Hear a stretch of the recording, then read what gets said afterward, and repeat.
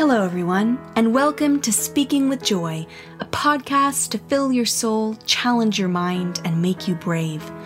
I'm your host, Joy Clarkson, and an evangelist for all things good, true, and beautiful. So make yourself a cup of tea, find somewhere comfortable, and let's dive in to this week's episode.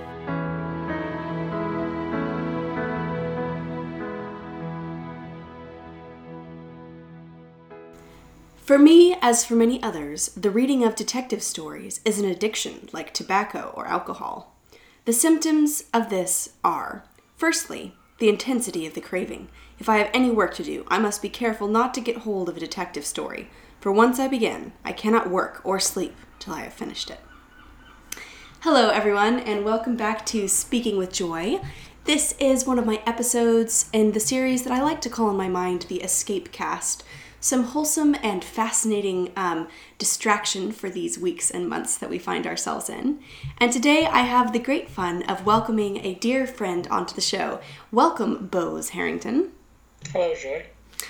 Boze, before we dive into this week's episode, in which we will be discussing one of my and your favorite topics, which is mystery novels, why don't you give everyone a bit of an introduction into yourself?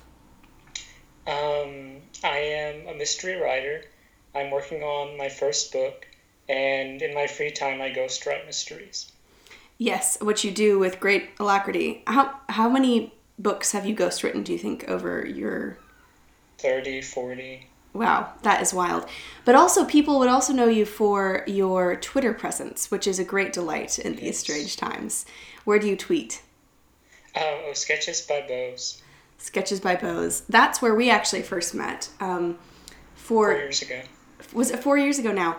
Okay, do you want to know something funny? I was thinking about this. I remember finding your account 4 years ago-ish, and it was very relatable and funny. It posts, you put it for the Shy Nerd, right? Is that what your bio is? Mm-hmm. Quality tweets to the Shy Nerd. And I found it, and it was just very delightful and full of literary jokes and a strangeness of dark humor that I also share. But we started talking, and I actually started engaging with you in another period of time in which I was stuck in the house for a long time, which was in Colorado in it was early 2016. There was this series of blizzards that for about 6 weeks, every weekend, we would be snowed in, where it would be like you would go in on Thursday night and you couldn't get out until Monday morning. And I remember the fifth week in a row of this. Joel and I saw Joel was home for that time, and I was living in Colorado, and we saw the clouds coming over the mountains, and I was like absolutely, I don't even think I was panic stricken. I was just irritated that I had to stay home for one more weekend because I was just very stir crazy, and I may be a nerd, but I'm not a shy nerd, and so I was like, no, not another week of being locked in our house, our beautiful house. But it was that weekend that I decided to enjoy the depths of Twitter, and I think either one of us marathon watched Lord of the Rings, and we started, do you remember this at all? Because I remember it as like the time when I clicked into Twitter, and we had several conversations about Lord of the Rings and books, and ever since then we've kind of kept up, and then we got to meet last year at one of the conferences. Hopefully not for the last time. Hopefully not for the last time. I know this year has bungled us so far, but hopefully we will meet again soon. And we've also gotten to do several podcasts together. So this is like our 7th or 8th podcast. It is, yes. We've done which ones have we done so far? We did one on fairy stories. One on Chesterton. Yes. And one on several poetry reading podcasts. Yes, some of them are on our Patreon. One of the Inklings. Yes, one of the Inklings. We did one on friendship and the Inklings when we came up with Girls Club. So Boze and I have been partners in crime for a while now, and now we're going to be partners in crime novels. So Boze, we were talking about this before, but how have you been spending some of your quarantine time? What have you been reading? Well, as per usual, I've been reading and watching a lot of mysteries. I've really gotten into Poirot again lately. I watched all the Poirots back in 2015, and now I'm sort of rediscovering him because I've been going through the Agatha Christie novels one by one and reading them and outlining them. And he's probably her best creation. I think she was always... There's one Miss Marple novel that I really love, but with that exception, I think all of her best novels are Poirot's. Poirot is just such a real and living character, and I don't know if you feel this way, but I feel like David Suchet truly brought him to life. It's perfect. Like, God created him to portray Poirot. When his mother was rocking him in her arms, thinking, what will this child be born to do? He was born to play Poirot. I wish Agatha had gotten to see him, and her son and grandson have said the same thing. Yeah. That it's like he walked off the page. Yeah. My comforting thing, is that I've been watching Poirot's. So it's this really strange thing when you transition to working from home, when you all of a sudden just find yourself sitting with your computer at the same place for hours and hours. And there's a library thing connected to the university here where we can get all of the Poirot's for free. So I've just been keeping them on in the background while I answer emails and grade papers. And it's just been so comforting and fun to do. And that also led me to discover the fact that David Suchet has a autobiography called Poirot and Me, which I purchased with one of my Audible credits because, you know what? What else do I have to do? So you said something which could have slipped by people's ears very quickly, which is that you read and outline the books. Yes, because I want to figure out how she wrote these masterpieces of construction. Yes. They're so perfectly plotted. So how many of these books have you outlined? And what do you, like, how do you outline them? Do you kind of, like, look at by scene, or how do you do that? I think I'm on my 24th or 25th, and I outline them according to the dramatic structure. Like, if she included a moment of foreboding, I will include that in a block. Or if there's a conflict, I'll block that. Or a moment of inner conflict where a character is trying to decide between one option or another. And everything that she writes in a novel can be categorized according to one of these elements: foreboding, conflict, inner conflict, the occasional foreshadowing, action, and yeah. So how has that helped you write when you are writing or ghostwriting? Does it help you shape your own novels? It does, because there's kind of an underlying emotional architecture to the stories that I think is deeper than just this plot point happens and this other plot point happens. I think people get hung up on the surface level plot and they don't see what's going on beneath the surface, because what she's trying to do is to get you emotionally engaged. And she has techniques for doing that are not often visible. And so you have to read under the surface to see how she's gripping you, and you have to pay attention to your emotional responses. Yes, and that kind of leads us, as we can kind of segue into the kind of meat of today's podcast, into why we've been talking about mystery novels are so kind of comforting in these kinds of times, and just in life in general. I've heard a lot of people say that there's something very cathartic or comforting or soothing about mystery novels. And that's really an odd thing to say when you think about it, because, you know, they're usually about some kind of murder or mayhem or something being, you know, snatched or done wrong. But I think that there's, in these kind of ambiguous and anxiety-ridden times, there's this theological and emotional satisfaction in mystery novels. And that's what we kind of want to explore today. In addition to, I'm going to pick Boze's brain on some tips for how to construct your own mystery novel. Should you all want to do that in your time of quarantine? When better to write the mystery novel that you've been plotting and thinking about than now? It's hilarious because you're kind of afraid to tell people that you love stories that involve murder and bloodshed because you don't want them to think you're a freak. But they have this way of channeling your anxiety and getting rid of it. Yes. And that's where the catharsis comes in. Yes. You have this wonderful quote from P.D. James. Do you want to read that for us? The mystery is very much the modern morality play. You have an almost ritual killing. You have a murderer who in some sense represents the forces of evil. You have your detective coming in, very likely to avenge the death, who represents justice, retribution, and in the end you restore order out of disorder. And I think that is at the heart of it why I love mystery novels. It's the order out of disorder. So before we get into this deeply, could you tell us a bit from what you know about like the history of the genre? It's interesting because I don't think most people are aware of this, but there are actually several detective stories in the Apocrypha in the Hebrew Bible. Really? There's in one of the chapters of Daniel that is not in the Protestant Bible. There is a mystery called Susanna and the Elders, with a woman who uses sort of an early detective technique to figure out that someone is trying to trick her, and she exposes this person in this very dramatic Poirot-like scene. And then there's this other story, I think it's also in the book of Daniel, called Bell and the Dragon. And it feels very modern when you read it. It's strange. But the modern mystery story began sort of in the 1840s, 1860s with Poe had a detective, Poe. And then Charles Dickens was sort of drifting into writing mysteries towards the end of his life, abetted by his friend Wilkie Collins, who wrote The Moonstone and A Woman in White.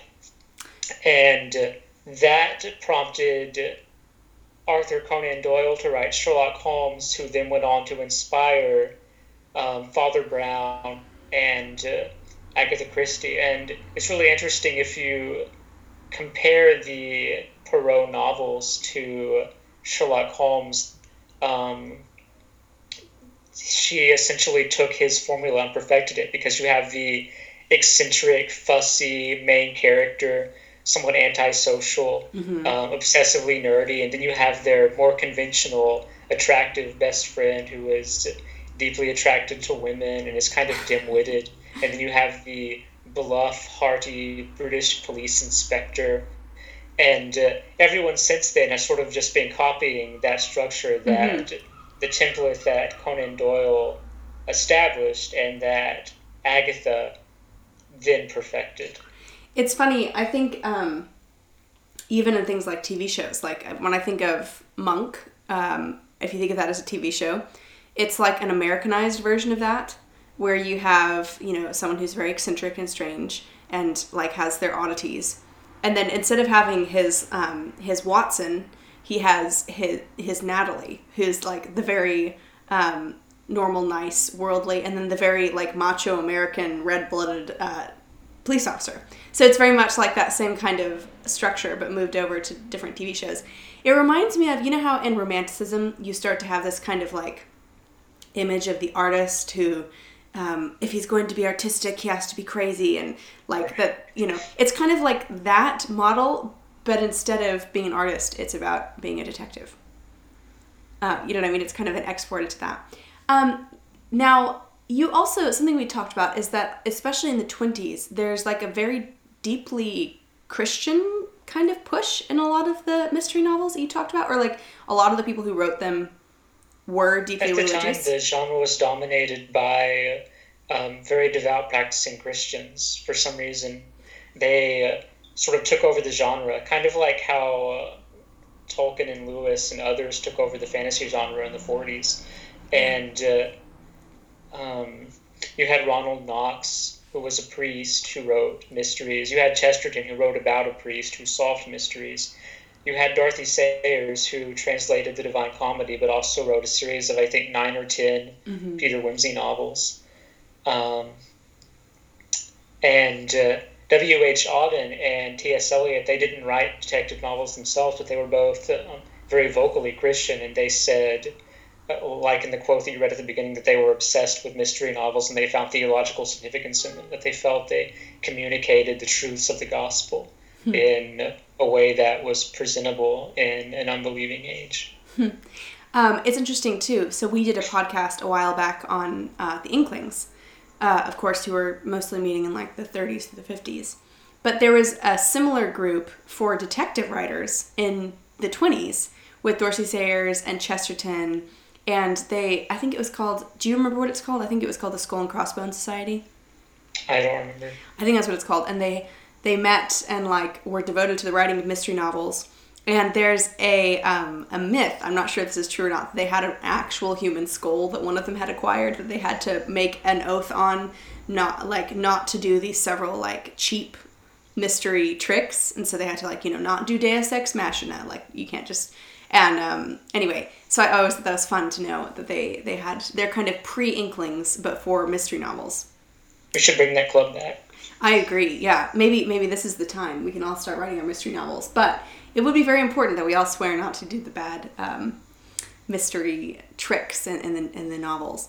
So, okay, so you brought up this point of there being kind of a deeply Christian nature to the books. And you read that quote from P.D. James. And it's fun that it mentions morality plays because I just did a podcast on those not too long ago. But I guess before we get into that, let's talk about you started to say that the mystery novel kind of structure, and you have this quote here from Boze who says, "Once you've become acquainted with the mystery genre, all other fiction seems shapeless." So, Boze, this is the part where anyone who wants to write their mystery novel should get out their pen and paper. What is the shape of a mystery novel? I love mystery novels because there's like a skeleton to them. They all have the same structure. And I think I figured this out when I started reading Harry Potter over and over again, and then that led me to Agatha Christie, which she was sort of the forerunner, the John the Baptist to J.K. Rowling. Oh, that's really interesting. Okay, so if you were to describe... So perhaps if we were to understand a mystery novel kind of structure, we could actually look to J.K. Rowling, who in some ways has perfected the perfection of Agatha Christie. We were talking before, Boze, about The Prisoner of Azkaban as a mystery novel.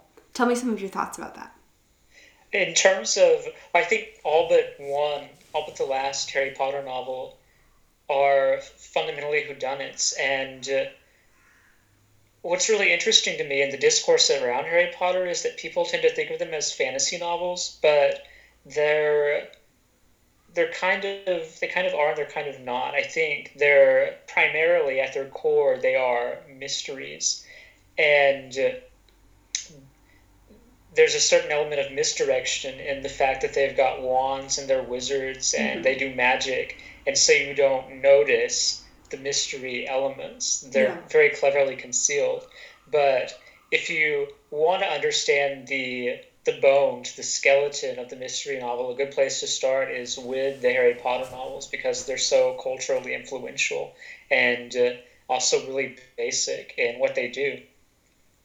And Prisoner of Azkaban might be the best example of this because it's one of the purest examples of a mystery in the series. And in each book in the series, except for the last one, has the same essential mystery structure where Harry meets a character who says, "Harry, you are in terrible danger," at the very beginning of the book. And then that grabs your attention and keeps you reading because you're thinking, why is Harry in danger? What is going on? And that introduces two things. First, a sense of menace, and you sympathize with Harry, so you want to understand, you want to see him get out of the danger.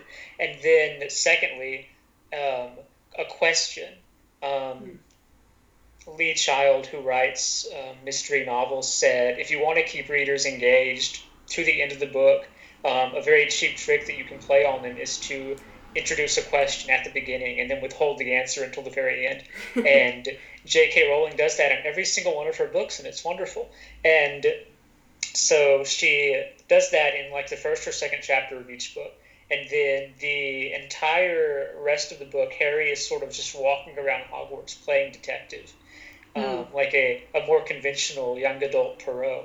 And it's almost like a video game in some ways, because you can put yourself in Harry's shoes, and he walks around and he talks to ghosts, and he looks at things and sort of puts the pieces together, but doesn't really get it all until the very end. And then finally, like in a Nancy Drew novel, he normally ends up underground or in some hidden room in the castle or the Shrieking Shack or wherever, and confronts either the villain or someone who can explain the villain's schemes to him. And so, in all the Perot novels, there's a drawing room scene where Perot takes all the characters and he exposes their secrets and says, you've been doing this and it caused this to happen, and you were motivated for this reason to do this thing, and you were the murderer.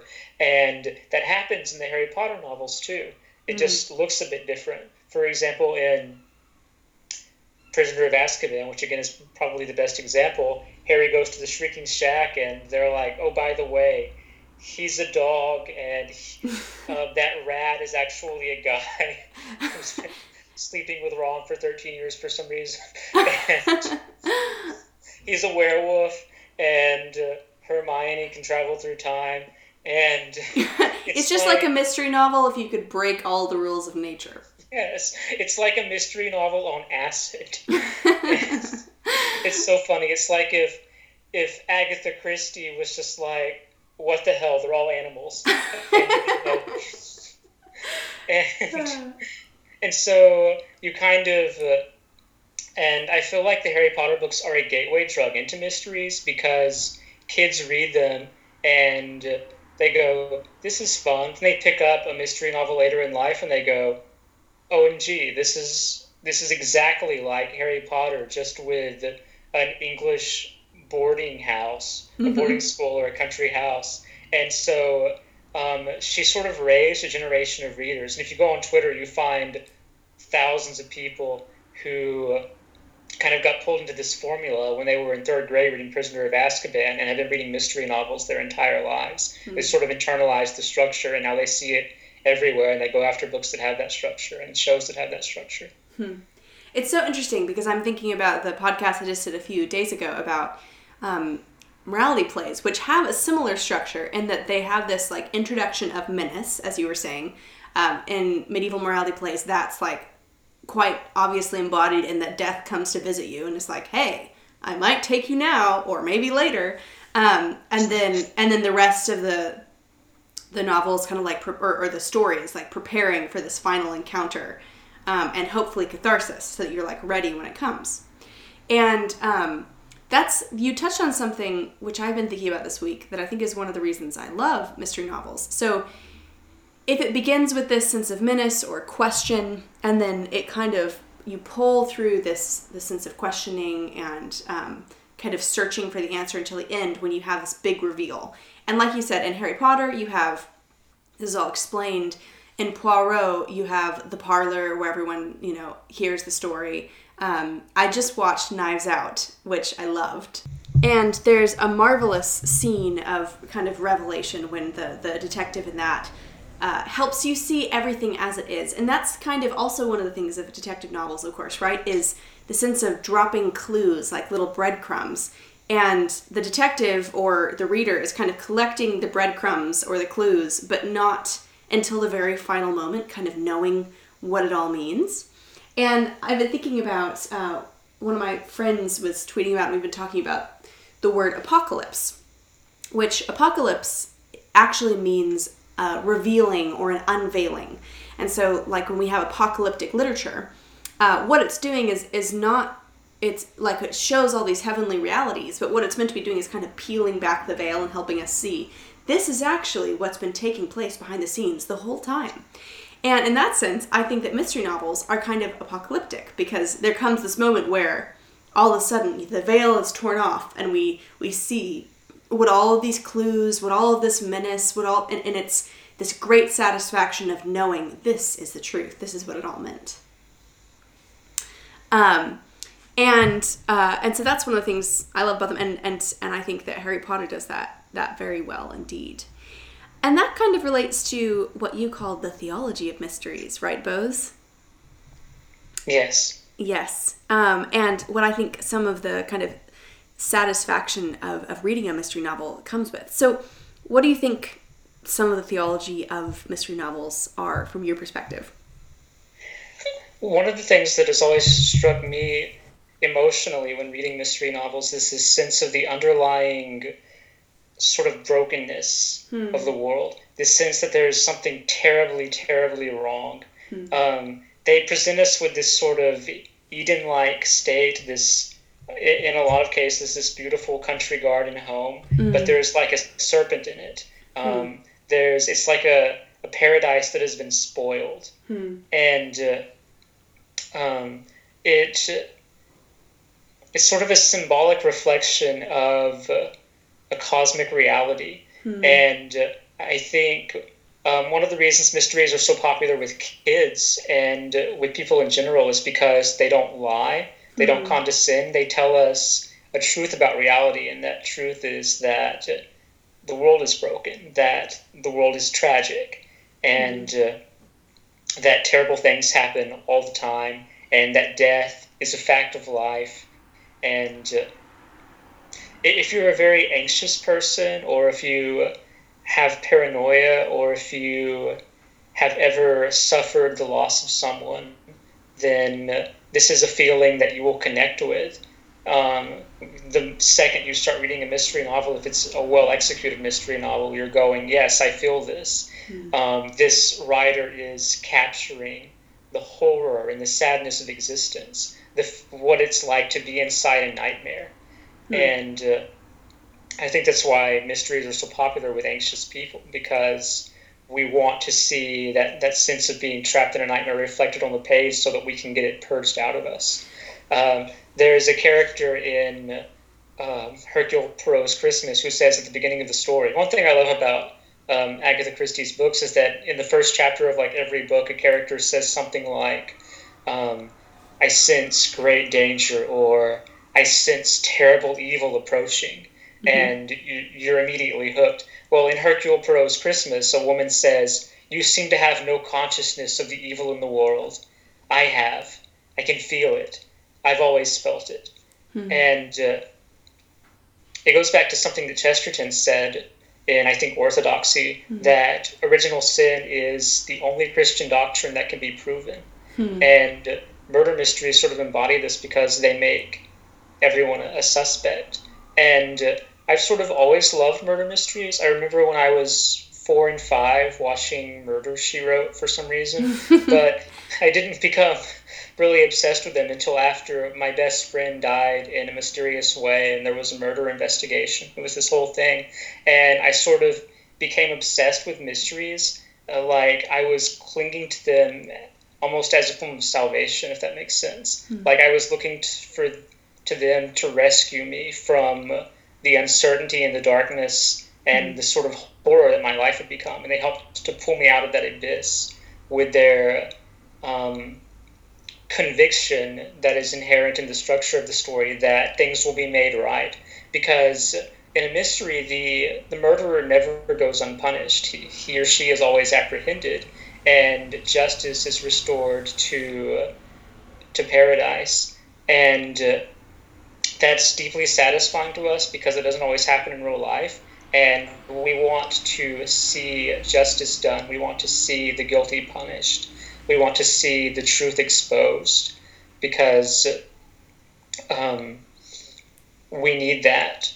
And especially if we've been in situations where that has not happened to us, we need to see it in the pages of fiction.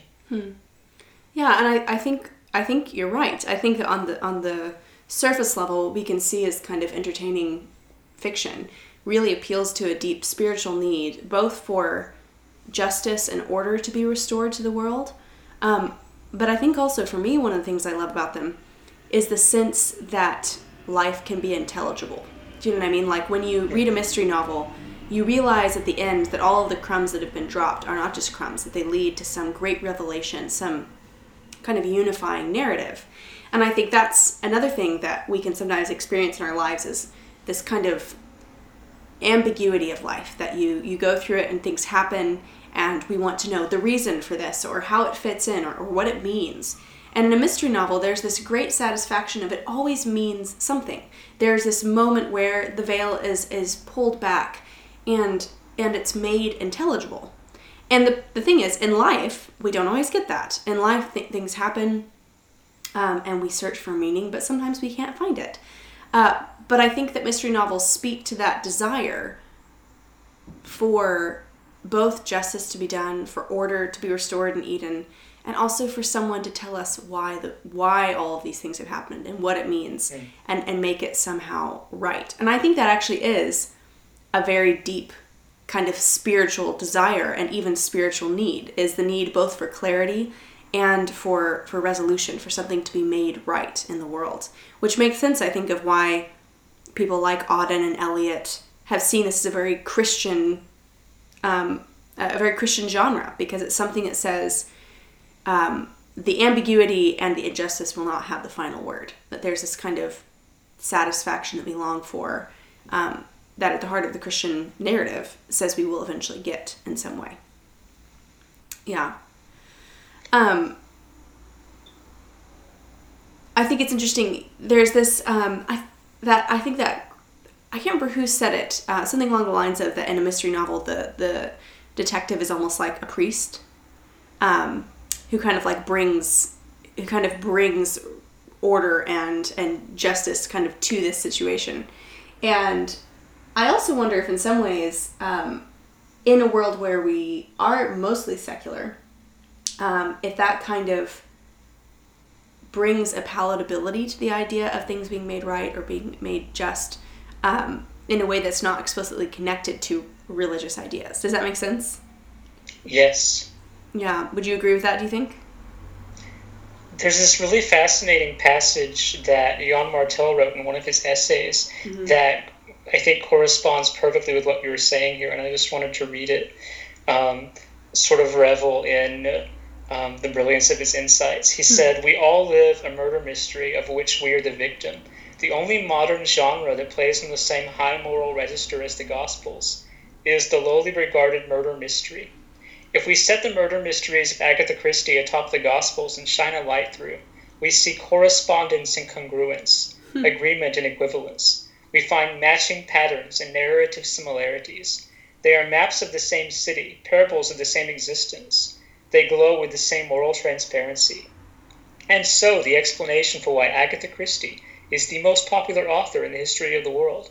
Her appeal is as wide and her dissemination as great as the Bible's, because she is a modern apostle, a female one, about time after 2,000 years of men blathering on. And this new apostle answers the same questions Jesus answered. What are we to do with death? Because murder mysteries are always resolved in the end, the mystery neatly dispelled. We must do the same with death in our lives. Resolve it, give it meaning, put it into context, however hard that might be. And yet, Agatha Christie and the Gospels are different in a key way. We no longer live in an age of prophecy and miracle. We no longer have Jesus among us the way the people of the Gospels did. The Gospels of Matthew, Mark, Luke, and John are narratives of presence. Agatha Christie's are Gospels of absence. They are modern Gospels for a modern people, a people more suspicious, less willing to believe. And so, Jesus is present only in fragments, in traces, cloaked and masked, obscured and hidden. But look, he's right there, in her last name. Mainly, though, he hovers, he whispers. Wow, that is quite a passage. I think one of the things that I love about some of the adaptations of Poirot, particularly the older ones, there's the ones that were all made in the 80s and 90s that were very kind of, Art Nouveau and lovely and kind of whatever. And then they have the ones that he made kind of in his older years, over the past few years, that are very serious and heavy. Darker. And I think I actually enjoy watching the older ones better. But there's kind of a moral seriousness to the newer ones that I like. And one of the things that she pulls out, or that he pulls out, because I think David Suchet had a good bit of kind of directing power in this, is Poirot's Catholic faith, because in the books, this is foregrounded and not, depending on the book that you're reading. We know that he's Belgian and that he believes in the good God. I just read Death on the Nile, and this is a theme that comes up throughout it. But particularly the Murder on the Orient Express, I think that's my favorite version of it, is the David Suchet one. And bringing up this kind of the question of presence and absence, but how the only way that Poirot can kind of cope with this is throughout the movie. You see him praying, and I don't know. There's something very moving to me about that.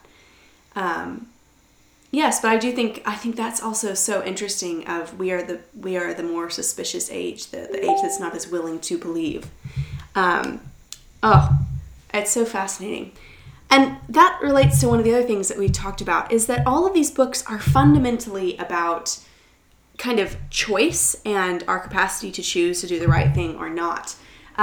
Boze and I were talking about how, as a child, for me, my mother would always say to me, you have a choice to make. Like if I was on the verge of a meltdown, she would say, you have a choice to make. You can choose to kind of gain control over yourself, and we can have a good day, or whatever. And I remember feeling so frustrated as a kid because I would think, oh, she's right. Like I could not melt down right now, but I really want to melt down.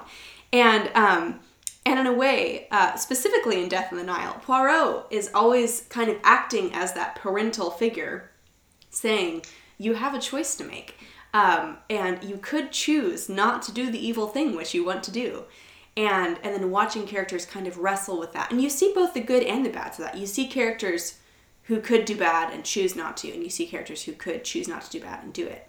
But I think that's also a very fundamentally Christian idea of our choices matter. We have the capacity to choose. And really Agatha Christie is all about human nature. And it helps you see human choices and human motivations as important and weighty and meaningful. And that's something that I also love about mystery novels, is kind of their emphasis on choice and that our motives and our choices matter. And alongside that, I love the fact that Agatha takes people and their free will and their interior lives seriously. She acknowledges that people have choices. They're not just deterministic, that they're not, forced by inevitable fate to do certain things. Yeah. And she takes... I was talking to a friend earlier about how she has class divisions in her novels, and the stories expose the prejudices of the ruling class in Britain. And what ends up happening is that the poorest and lowest people are sort of vindicated against the bigotry of the upper classes. So she takes people that aren't considered people and shows you that they are people. And she gives them interiority. And I've been thinking a lot about this quote that I shared with you the other day from one of Chesterton's essays, because, of course, Chesterton was a massive lover of mysteries, and he read them and wrote them. He wrote, "It is good that the average man should fall into the habit of looking imaginatively at 10 men in the street, even if only on the chance that the 11th might be a notorious thief." And I think one of the things that happens, I'm sure you've noticed this, that when you've read enough mystery novels, you start looking at people in coffee shops and on the street and wondering about their interior lives. And is this person a thief? Could this person be a murderer? Could they be compelled to commit murder under the right circumstances? Perot said that everyone could be compelled to commit a murder under the right circumstances. Yes, and of course, well, we don't want to walk around being totally suspicious. What that does is it makes us look at people as possessing complex interior lives with motives, things that matter enough to them to sin or to kill for. It makes us look at other people as mysteries worth contemplating, and as people whose choices matter in the world. And I love that about Chesterton too. He's always asking like how things make us experience the world. And I think that's really good, because I think in some ways our world can, even if it's not kind of a religious determinism, there can be a kind of secular determinism of, well, you're just kind of a collection of your experiences and your whatever, mm-hmm. and you're just kind of bound to make certain choices, and we couldn't help it, they're raised in this environment or not. But we have choices to make. But we have choices choices to make. Good or evil. We can, and no matter what our background is, in this moment, we have a choice today. And it reminds me of, this is a funny thing, but we were talking about it in my class on ethics recently, about how in the Dark Knight, the Joker is always being like, do you know how I got these scars? And he tells a different story every time. And that's kind of meant to make us think that like whatever terrible thing happened to him justifies whatever he does. But Agatha Christie novels are the opposite of that, because they say you could be lower or upper class, you could be this, you could be that, but everyone has a choice. Everyone has an interior world. And I think that's something that we often forget in the modern world, that we actually do make choices, and that our choices shape the worlds that we live and the people that we live around.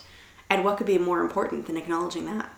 And I think for me that part of what mystery novels are is that it shows us that life is an exercise in remembering and kind of how we tell the story, if that makes sense. Because like in a mystery novel, all along the way you're trying to look back for clues and trying to make sense of the clues and of everything. And that's kind of an exercise in saying, am I remembering right, or am I telling the story of what has happened truly or correctly?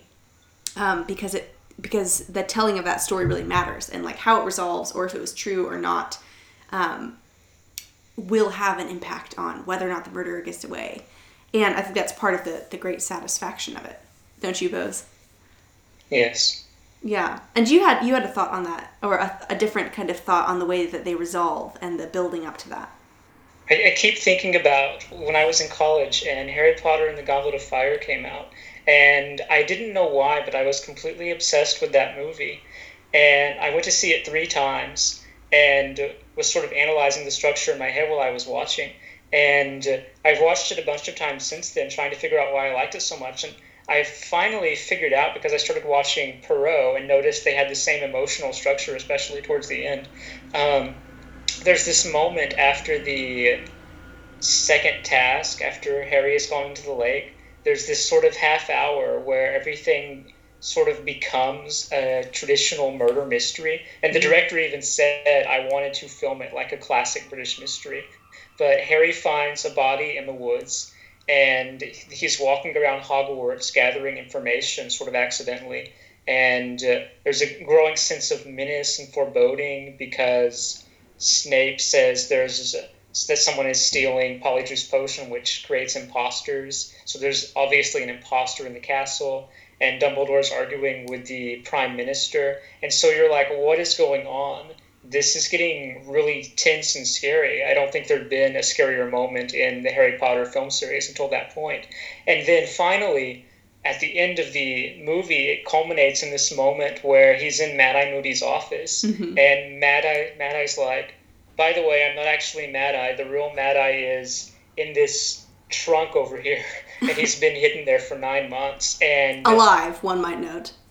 Alive, and he's been cutting off his hair and using it to make Polyjuice Potion to become an imposter.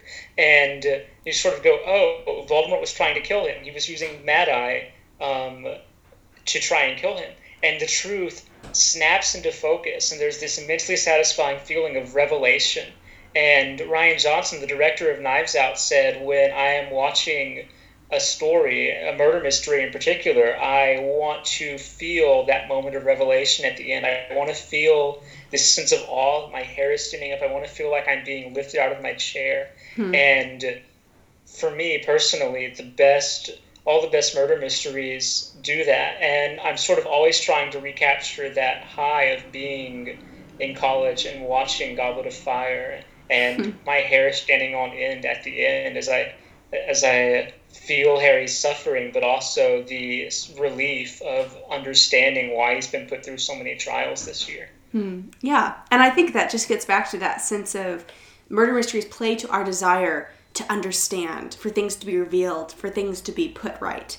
And so Boze and I would recommend that you enjoy some mysteries in this time of anxiety and irresolution. Don't watch the news all day. No, it's because the worst thing you can do. Yes, the news is like a murder mystery that never resolves. Ooh, you should tweet that. I should. No, so in this time when we don't have much to be able to do to control the world other than caring for our neighbors, I think one of the most kind of emotionally satisfying things we can do is to read mystery novels, because they give us that sense of satisfaction and resolution. So Boze, I know I have a few of my own, but what would you recommend for good mystery novels, mystery movies? What's on your list? First of all, watch Endeavor. The first 6 seasons are available on Amazon Prime. It is not only my favorite mystery show, but my favorite show of all time. It's set in Oxford, and it's about a handsome, lost young detective who solves mysteries and loves opera. There are also several Agatha Christie books. If you've never read Agatha Christie before, start with Five Little Pigs, probably her best novel, or Crooked House, which has probably her best twist, but it's also just a good novel throughout, or Evil Under the Sun, which is sort of one of the quintessential Poirot novels, or Peril at End House, which is one of her earlier books and is also quintessentially Poirot, with the country house and the woman in distress who needs to be protected. It's wonderful. I think that's one I read over the summer. So I think also we have slightly...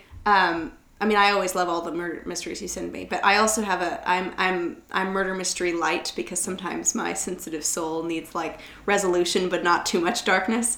And so one of the things I would recommend is everyone should read Gaudy Night, because it is a long mystery novel. It is just about the turn to springtime. It takes place in Oxford in Trinity Term, which is, well, that's in about 6 weeks, but like it's the time of year to start reading it. And in that one, I shouldn't ruin it, but it's a very delightful, strange Oxonian 1920s novel about, it is a mystery, and it has a great revelation moment, but it's all about a woman who's like one of the first classes of graduates, one of the first female graduates from Oxford, which was true for Dorothy Sayers, the writer. And there's this kind of mysterious things that keep on happening but it has all the delight of 1920s of female academics, which of course I have an affinity for, and Oxford. It's just delightful. It's Oxford. It's English, so I love that. Also, Knives Out was really quite fun if you're going for a movie, and then I also love Poirot, and also the Father Browns are really fun. Do you like the Father Browns? I do. Yeah, they're kind of a different... They're not as neat as Agatha Christie, and orderly. They're like a little bit more sprawling and long. They're astonishingly poetic. They're very poetic and very about human nature. So that's G.K. Chesterton's series about the English Catholic priest who goes around solving mysteries, and they're quite fun too. So I'll put links to all of these in there. Do you have any other... did I stop you off, Boze, or are those all your recommendations? Those are mostly my favorites. Yeah. Endeavor, Poirot. You can watch Miss Fisher's murder mysteries if you like. Those are fun, but I find the mysteries aren't as satisfying. I mostly like them for the costumes and for S.C. Davis's delightful performance. But if you need something very light, you can always watch that. Yes. And that's half the fun of 1920s murder mysteries, is their excellent costumes. Mm-hmm. You know, one wants to wear a lovely dress and live in a seaside town and fly an airplane, solve mysteries to one's heart's content. So that is what we would recommend for all of you, is to enjoy in this time the emotional satisfaction of a mystery novel, and also perhaps to write your own. And I would also recommend, Boze has a Patreon. And he posts lots of interesting and delightful things on there, including an essay kind of about all these topics about Agatha Christie and mystery novels and Harry Potter. Yeah, you just did one recently, right, Boze? An essay on... Several about Harry Potter and Agatha Christie. Yeah, so I will put a link into that, but you should definitely check that out. And we also recently did a quarantine book list, which people together with... how many... Did we do 15 books, I think? 14. Yes. No, I added Middlemarch, so it's 15. Oh, right. Middlemarch. So we should do another one. We should do another one soon. But yes, so go check those out. And we made those public so everyone can access those. And Boze, where else can they find you on the internet if they want your thoughts or jokes and mysteries? I'm mostly on Twitter at Sketches by Boze. Yes, so check that out. And Boze, thank you for being on the show today. It's been delightful. Thank you. Everybody, don't watch the news. Go read a mystery novel. Yes, I fully support this. Stay safe, stay well, enjoy your mystery novels, and thank you all for listening to Speaking with Joy.